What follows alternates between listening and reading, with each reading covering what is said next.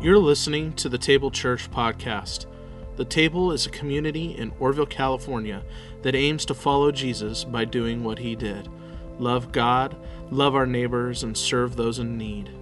Find us at thetablechurch.net, Instagram, or Facebook. And now for the message.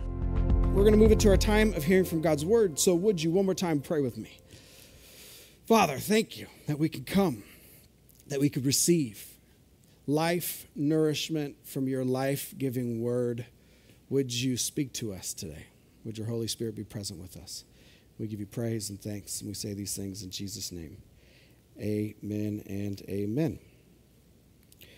We are doing a sermon series called Table Talk. I've never done one of these. Sometimes churches in the beginning of the year, they go over mission, vision, values, talk about who they are, try to just get back all on the same page. And so we're talking about who we are, what we're up to. We have folks that are relatively new, and so I just want to give everyone kind of on the same page of what and who and how we're doing. If you have any questions or comments or answers to any questions that I pose, feel free to send them. I will pull that up right now, so hopefully I'll see it. We could turn this more into a dialogue rather than a monologue. If I don't get to it today, I'll try to do my best to get to it this week. But really, we're asking the question, what makes the table the table? Why are we here? What is the reason that God has put this place into existence? What is the call that we feel as a community? We have 3 weeks, so this is week 2. We're done. If you don't like the series, we're almost done. Halfway through. Last week we talked about Big C Church. Where do we find ourselves in history? Where do we find ourselves throughout church history? How do we locate ourselves within that? Today we're talking about our MVVs, our mission, vision, values. And then next week I'm going to talk about the 3 tables that I would love for you to orient your life around. And that's it. We're done. So last week we talked about this. We talked about how we belong to the broader Christian community. And for that we talked about truth, how we want to be a body of truth here at the table. We want to be people that are grounded in God's word. We want to talk about the truth of Jesus. We talked about a tribe that we're a part of, another bigger tribe called Wesleyanism. There's all kinds of groups within that. Nazarene, Wesleyan, Salvation Army, Pentecostalism, all spawns from this tribe. And that tribe emphasizes love. And so we want to be people of truth, and we want to be people of love. And lastly, we belong to another tribe called Free Methodism that came about during slavery times. They wanted slaves to be free. They wanted seats to be free. They wanted women to be free. And so this one for us is summed up in service. We want to be a community that is grounded in truth, that is full of love, and that does active service to one another and to the community. Today, let's talk about some mission, vision, values. I'm going to flip it. Mission, values, vision, because that makes it head, heart, hands, right? Something to know, something to feel, experience, something that we want to do. Mission, vision, values. And here's really the questions that come out of that. Why do you have those? What do those do in an organization? How do they help us? The mission helps us identify why we exist. What is our purpose? What is our call? The values help us make decisions, and they are core characteristics about who we are. So who are we, and how does that inform the decisions that we make? Really, you want to get down to some brass tacks. The values are the ways that we stop arguments from getting out of hand. It's like we have different opinions about how we should do something. We go to the values. The values help us make decisions about the ways to move forward. And then lastly, our vision. Vision is if you do your mission in your values, this is the result that you hope to see. This is the accomplished mission that you hope to have. And so we have those, and I just thought I would share those. As always, I'm trying to do head, heart, hands, something for us to know, feel, do. Sometimes you can think of it as up, in, out, whatever you want to do. I'm doing a triangle all the time. Head, heart, hands, up, in, out. We are talking about that. 3 points. And I always ask the question, what does God want us to know? If you like to take notes, there should be a sheet in front of you. It has everything I'm going to say on it, minus the stories. So if you like something bigger, mission is up front, values down here. Nope, values back here, vision up here. There should be 1 or 2 per row if you like bigger sheets. Here's our mission. Simple, direct, right from Scripture. We want to be a community that follows Jesus, to do what he did, which is love God, love one another, and serve those in need. Which goes back to the thing we talked about last week with Christianity, Wesleyanism, and Free Methodism, right? We want to be people of truth. We want to be people of love. We want to be people of service. This is our mission all around everything. We want to love God, love one another well, and serve those in need. It comes from this scripture for us. The greatest commandment out of Jesus' mouth, Matthew 22, 35 through 40. One of them, a legal expert, tested Jesus, "Teacher, what is the greatest commandment in the law? Which one's the best?" It's a trick. He's supposed to say all of them. They're wonderful. God gave all of them. They're lovely. And Jesus takes this two commandments from two different places and he smashes them together. And it's stuff that you would have known before preschool. So childlike the way that he does this, but so confounding to the legal experts. He says, you must love the Lord your God with all your heart, with all your being or soul, with all your mind. This is the first and greatest commandment. And the second one is like it. Homoousios. It's like we get the word homogeneous. We get the word homogeneous, right? It's like it. The second one is like it. Love your neighbor as yourself. All of the rest of the law, all of the Old Testament, all the first 2/3 of your Bible is summed up in that. Loving God with your whole self and loving your neighbor as yourself. How can that not be our mission, right? If this is the greatest commandment, if this is the thing that Jesus wants all of us to do, how can that not be our mission statement? But that's what it is, to love God, to love one another, and to serve those in need. There's a scholar, Catholic scholar, his name's Timothy J. Johnson, and I love this quote. It's helpful for me. He says, we become what we love, and what we love shapes what we become. This is why we talk about love so much. This is why we emphasize love so much, is because love is the thing that draws us. It's the thing that we most want to be like. It's the thing that's most shaping in our life. So love has to be our mission statement because we want to be like Jesus, right? We want to be like Jesus. That's the goal of our faith. So love, that's our mission statement. We love God first and foremost. We become what we love. We see this all the time in everyday life. The things you love shape you, right? Like this. This guy's literally a Super Bowl ring. I put this picture in the first half of that game. We were losing. I was like, please don't lose. I don't want to change the picture. Go 49ers. Yeah. 41-17. Seahawks. So great game yesterday. But we become what we love. Look. Or I know a guy who was really into surfing, loved surfing. Everything about his life revolved around surfing. His car, everything was covered in sand. It was built to hold surfboard. He began talking like a surfer, right? Like read surfing magazines. His money went there. His time went there. His personality went there. He looked like, and then the last form of becoming what you love is just like people who look like their pets, right? Just like we become what we love. St. Augustine said something very similar in Latin, amor meus. I'm not going to read the whole thing. Pondus meum.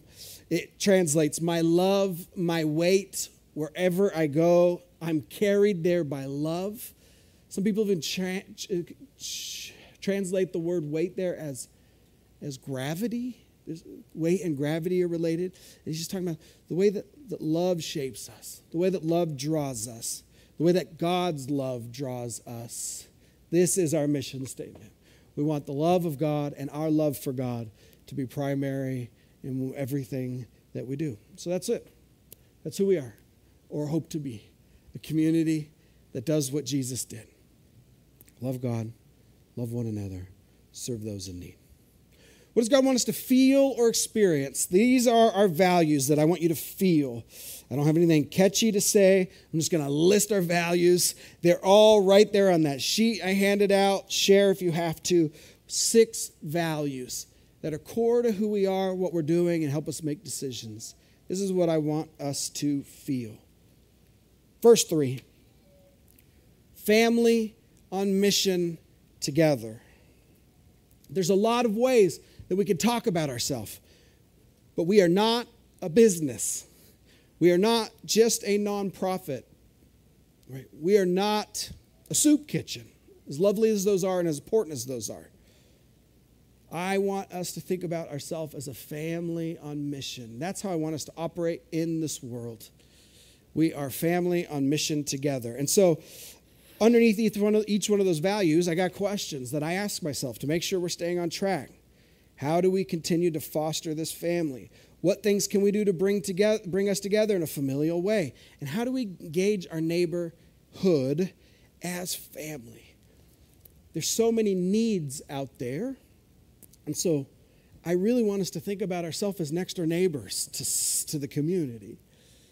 That's how I want us to engage. We can spend a lot of time and become a well-oiled system machine, handing out food, handing out stuff, handing out resources. That's not who I think God has called us to be. We are a family that has moved in, but families share. We borrow sugar. We lend. We help. We still want to be people of service, but we do it from one family to another. I want us to be incarnationally community-based, and that's a lot of words to mean something like, are we going to the people like Jesus came to us? Are we intentionally stepping outside of our comfort zone so that other people can experience the love of God? Because there's a lot of ways in which sometimes churches get isolated, right? And they stay in their own bubbles. And that value is about, are we going out like Jesus came down to us? Embodying the kingdom of God. And that's a big way of saying, when people look at us, does it look like the thing that Jesus taught about? Do they see Jesus here? There's a lot of ways to be religious. There's a lot of expressions of religiosity in the world. I want people to see us and see Jesus. Do we embody the number one thing that Jesus came to teach us about, this kingdom of God? And are we a small microcosm of what God's going to do to the whole world ultimately and eventually? Like, are we practicing things like love and forgiveness and generosity? When people see us, do they get that? Last three. Everyone is welcome at the table. That's a value. Everyone is welcome. Who's everyone? Everybody. This helps when we make decisions. We're sitting around and we're like, well, what about those people? Yeah, them too. Even you get to come. Lucky you. If you get to come, everyone. We want to try to be a place where everyone feels. Whatever class distinction, gender and sex, right? We want women and men to feel comfortable here. We want left and right to feel comfortable here. We even want Raiders fans to feel comfortable here. Like everyone to be welcome at the table. That even includes communion, which I know I get a lot of questions, right? But we believe Jesus is meeting here. We have an open table. You do not have to be a member of this church to participate. We believe that you can meet Jesus for the first time in the bread and the cup. Everyone is welcome to the table. We want to empower everyone to lead. We believe firmly that God has given each and every one of you a gift, a supernatural gift. And it is to our disservice. We are not honoring God and honoring you by doing everything ourselves. And so we're going to do our best to try to empower you to lead. But we understand you have lives, you have spheres of influence, you have jobs. I'm not trying to get you to stop those things or quit those things. I want to help you be Jesus in those places and in those spaces. And so that's one of our values, is it's not about me. It's not about Sage on the stage. We're not trying to, create a different set of classes where there's professional Christians and not professional. No. We are empowering everyone to have ownership. Everyone gets to lead. And I'll let you know, in our traditions, I mentioned earlier, like Free Methodism and Wesleyanism, in our bylaws and in our books, we have equal power distributed between pastors and non-pastors, because we think sometimes pastors get it wrong. Sometimes we want to hear from you. So this is a value. Everyone comes. Everyone. We have a board. The board is my boss, y'all. I'm not the boss of them. They're my boss. They could fire me if they want, even though I started this whole thing. You know what I mean? Like, I'd be pretty sad about it, but they have the power, right?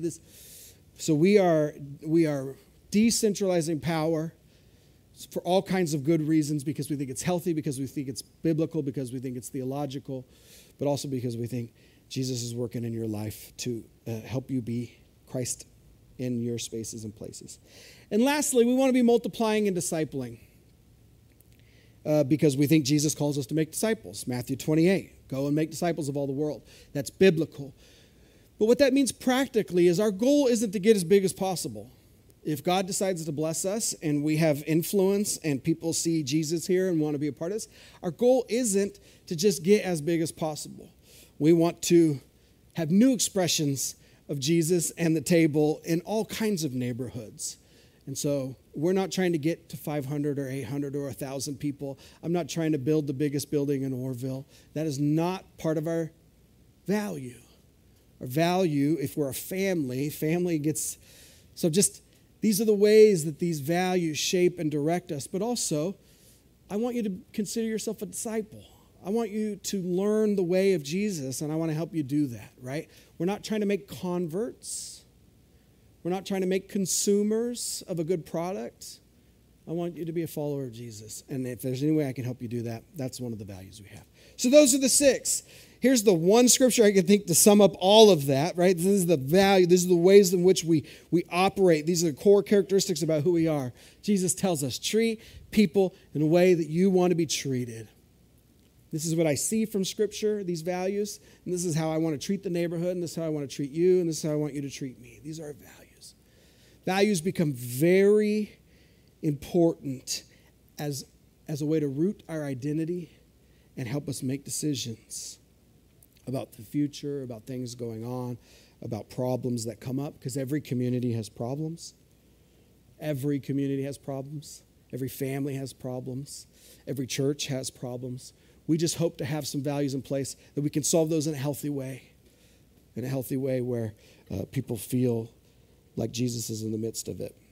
But values are very important. I got a story about it. I teach it every year in my sociology class. This is Ann E. Becker.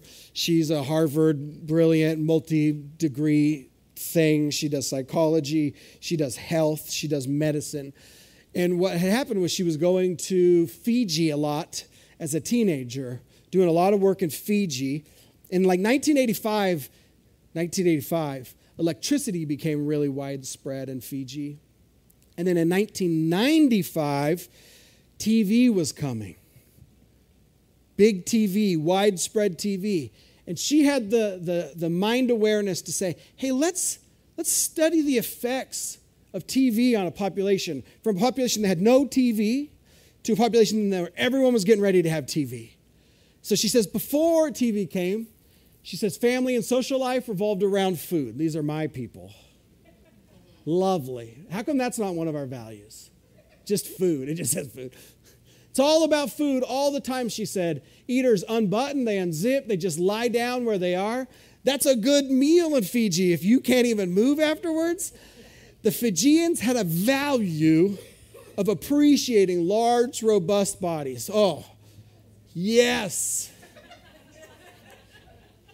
Bigger is better and more beautiful. It's a value of theirs. 1995. Sexy nurses and doctors start showing up. ER for some reason, like the least sexy place you could be. They're like, look at all these relationships that are forming in the ER. Friends, this magazine came out April of 1995. Suddenly Susan, I didn't remember it, but it was like number 3 on the charts in 1996. And everybody has TV now. And it's reshaping the values of their society almost instantly. Gets pretty heavy here, but Dr. Becker tells us of her research. In 1995, without television, girls in Fiji appeared to be free of the eating disorders common in the West. But by 1998, 3 years later, after just a few years of sexy soap operas and seductive commercials, 11% of girls had reported that they had at least had purged to lose weight. By 2007, so 12 years, is that right? 12? Yep. 45% of girls were reporting that they had thrown up to lose weight. Among girls interviewed, nearly 25% reported that they had thoughts of suicide in the last year. almost immediately TV shaped their entire values from robust, big bodies to now people are doing whatever they can to lose weight as fast as they can, often in harmful ways. Within just a decade, right? A decade of TV reshaped a generation of values away from 1,000 years of family eating and robustness. I love the word robust. Listen, robust is it's the best euphemism I think I could come up with. Those values got shaped. It changed their society for the worst so fast because these teens were just consuming media and they were losing the values of their ancestors and they were taking on the values that were brand new, coming from this screen, this box. I could just do a whole sermon on this about the dangers of TV because you all think, yeah, I know TV's bad for society, but I'm strong enough. I'm strong enough. No, you're not. You're not. None of us are. Anyways, the thing here, values are important. And they can get shaped and reshaped and shifted so quickly based on the things that we let influence us. But I just want us to hold tightly to these 6 that remind us who we are and help us make decisions about the way we think Jesus wants us to be a community in this space and place. These values are wildly important to us. Lastly, what does God want us to do? What is us to do? Head, mission, heart, values, hands is our vision. This is the first half of our vision. That we be a family moving into the neighborhood to be good and godly neighbors. If Jesus tells us that the greatest commandment is to love your neighbors as yourself and to love God with your whole self, then I think that's the best way that we can try to change the world, at least our world. And so I want us to be seen as good and godly neighbors. I think that's how we influence our neighborhood. I think that's how we change the neighborhood, is by being good and godly neighbors. Our real vision, if we do that, is this: to see the transformational inbreaking of God's kingdom in Thermalito and Orville, where people are growing in Jesus. For us, that means being discipled. Where we're breaking chains of generational poverty, where families are being reconciled, and children have a hopeful future. That's the vision we have for this place. That if we do our thing with our values, that we'll see God's kingdom break in and change people's life in a tangible way. One time I had a coach. I don't know if you know, but metrics, how you measure church, is really hard. My boss wants to talk about, it's kind of a crass way. So, nickels and noses, right? Or you can say butts, bucks, and bricks, right? How many people are showing up? How much money do you got? How many buildings are you building? And I hate all of those. And everybody does. Everybody hates all of those. One time I had a coach, he said, here's my new metric. Are there less 911 calls? Isn't that great? Are there less 911 calls because your church is in that neighborhood? And so this is my metric. Like, this is what I want us to, like, are there more families reconciled? Do more kids have a hopeful future? Are more families breaking generational chains of poverty? Are people growing to become followers of Jesus? This is my metric. This is what I want to see. I want us to be hope dealers, right? I want us, instead of whatever my family was doing, you know what I mean? The other stuff they were doing. Yeah, there you go. She got it. Thank you. We're just changing it, changing the letter, but still out on the streets, right? And this is the passage that I think of when I think of this. It comes from 1 Peter, one of my favorite books. Maybe my third favorite, if you really want to know the order. You are a chosen race, a royal priesthood, a holy nation, a people of God's own possession, and you have become this people so that you may speak of the wonderful acts of the one who called you out of darkness into his amazing light. That's why you get to be a people of God, so you can help people become a people of God. He goes on, dear friends, since you are immigrants and strangers in this world, right? It's not our home. The kingdom of God is our home, but we still live here. Live honorably among the unbelievers today. They defame you as if you were doing evil. But in the day when God visits to judge, they will glorify God because they have observed your honorable deeds. This is what we want.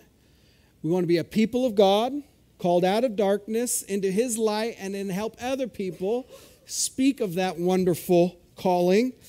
And we want to live in such a way that when they ultimately see Jesus, they go, oh, I remember people that look like that. It was the Table Church. They were lovely. Jesus seems lovely. I want to be a follower of Jesus. This is Peter's way of transforming his neighborhood. That if we can speak of the wonderful things that God has done and we can live honorably, we can live well, we can live a Jesus life, that people are going to be cool, become followers of Jesus because of the way that we live. That's what I want us to do. Last story. This guy's name is Terry Lane. He very successful cabinet maker. So successful, they ended up having 40 employees, and he built this giant warehouse so that he can build cabinets in Jacksonville, Florida. He builds this giant factory right here. Google Maps, I found it. This is for real. Builds this giant factory. First week of operation, he gets called down there every night by the police. Stuff's getting broken into, stuff's getting stolen, windows are getting shot out. By the end of the first week, he said he had 40 bullet holes in his building. The cop finally said, why did you build your shop next to this apartment complex? It's called Cleveland Arms Apartment, but the cops called it The Rock because it was such a hard place to live. All kinds of nefarious folks doing nefarious things in there. And he said, I had no idea. I just was buying a piece of property. And so he said the fifth or sixth night he was there, he just felt himself getting angrier and angrier. And then he said almost audibly, it felt like God talked to him. This is that apartment complex. Almost audibly, he says, from out of nowhere came a thought so clear it was almost audible. If you love those who despitefully use you, I'll take care of it. Stunned and shaken by God's admonition, I wondered how I'd obey this gentle command. Then I sensed him say, forget about all the shooting and all the garbage and just look at the children. And so that's what he did. He said, I didn't know what to do, so the first thing I did was I bought a bunch of basketballs and I wrote, Jesus loves you, and I threw them over the fence. And he was like, he said, that did nothing. Except I never got my basketballs back, so they must have enjoyed them, he said. He said, but then the next night he saw a group of kids playing around his factory, and when they saw him, they took off running. He said, wait, do you guys want a soda? He brought them in, gave them sodas. They hung out a little bit. He thought that was the end of it. The next night, 16, 17 kids show up. They said, where's the big guy with the beard that has all the sodas? Soda really brings people together. You know what I mean? The kids came in, sat down. He was doing his cabinet drafting.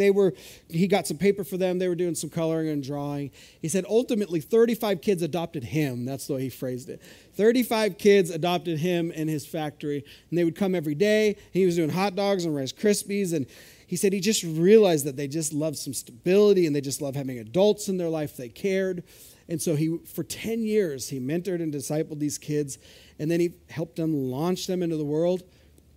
God spoke to him again and said, this is what you're supposed to do. So he says, I sold my factory and I got an apartment. I moved in. I went from making six figures to, he said, I made $12,000 a year. And Jesus showed up and just blessed the snot out of me. And he's living in the apartments. This is one of the early pictures of them doing Sunday school on the basketball court. And I just can't imagine how cheesy these kids think this is. They must think this is so cringy and lame. Except he knows them and he lives there, right? The difference between cringy and lame and less cringy and lame is that relationship and a nice cold soda. Those are the two differences. So he moves into the apartment complex with his wife and they start a ministry called Metro Kids Connection, and it's been going strong. So strong, in fact, that they had about 75 kids come through their apartment every day, and he said, this apartment's not big enough. So sold his factory. He still lives in the apartment as far as I read, and he bought a building down here, and he's got a big 4,800 square foot place where he's doing the work of trying to help folks in his neighborhood. I read an article. I was a little worried when he's like, I got a new building. And I was like, no, you're supposed to be in the apartment complex. But it's like, then I looked at the address, and it's right here, and I was like, okay, he's still good. He's still good. I'll give it to him. And I tell that story because I think this is what our call is. The difference, the way that he gets to make a difference, and the mode in which he's making a difference is that he moved into the neighborhood to be a good and godly neighbor. You could pour all kinds of money and resources into communities sometimes, and it doesn't help, right? You can preach and exhort and condemn and shame, and it doesn't help. I think being good and godly neighbors is the best way to see transformation. And I just think if every church did that, the whole world would change, right? If they just loved their neighborhood well, we'd see a whole world transformation. Questions, comments? I don't see any. My summary then, for us, our mission statement is to love God with our whole self, love our neighbor, love one another, serve our city. We have 6 values that keep our identity rooted and our actions on track. And we got a vision that as God's family, we will see the families around us redeemed, restored, and thriving. Would you pray with me? Thank you, Father, that we can rehash some of this identity stuff about who we are. Whether it's here at the table or anywhere else or even in our own neighborhoods, I do pray that you would help us to be people who are good and godly neighbors. That we would get out of our comfort zone and be intentional about loving the place where we live, wherever it is. Whatever neighborhood we find ourselves in this place. But would you help us as a group of people here now to be your hands and feet, to be a people who are living in the light that have come from the darkness, to be an expression of love? Would we ultimately just look like you, reflect your image, reflect your love and goodness in a way that other people find compelling and in a way that helps us to continue to be healed and whole and holy. And we will give you praise and thanks as you help us by your Holy Spirit do just that. Table Church, will you help me end this prayer by saying the Lord's Prayer? Saying, Our Father, who is in heaven, hallowed be your name. Your kingdom come, your will be done on earth as it is in heaven. Give us this day our daily bread, and forgive us our sins as we forgive those who sin against us. And lead us not into temptation, but deliver us from evil. For yours is the kingdom and the power and the glory forever.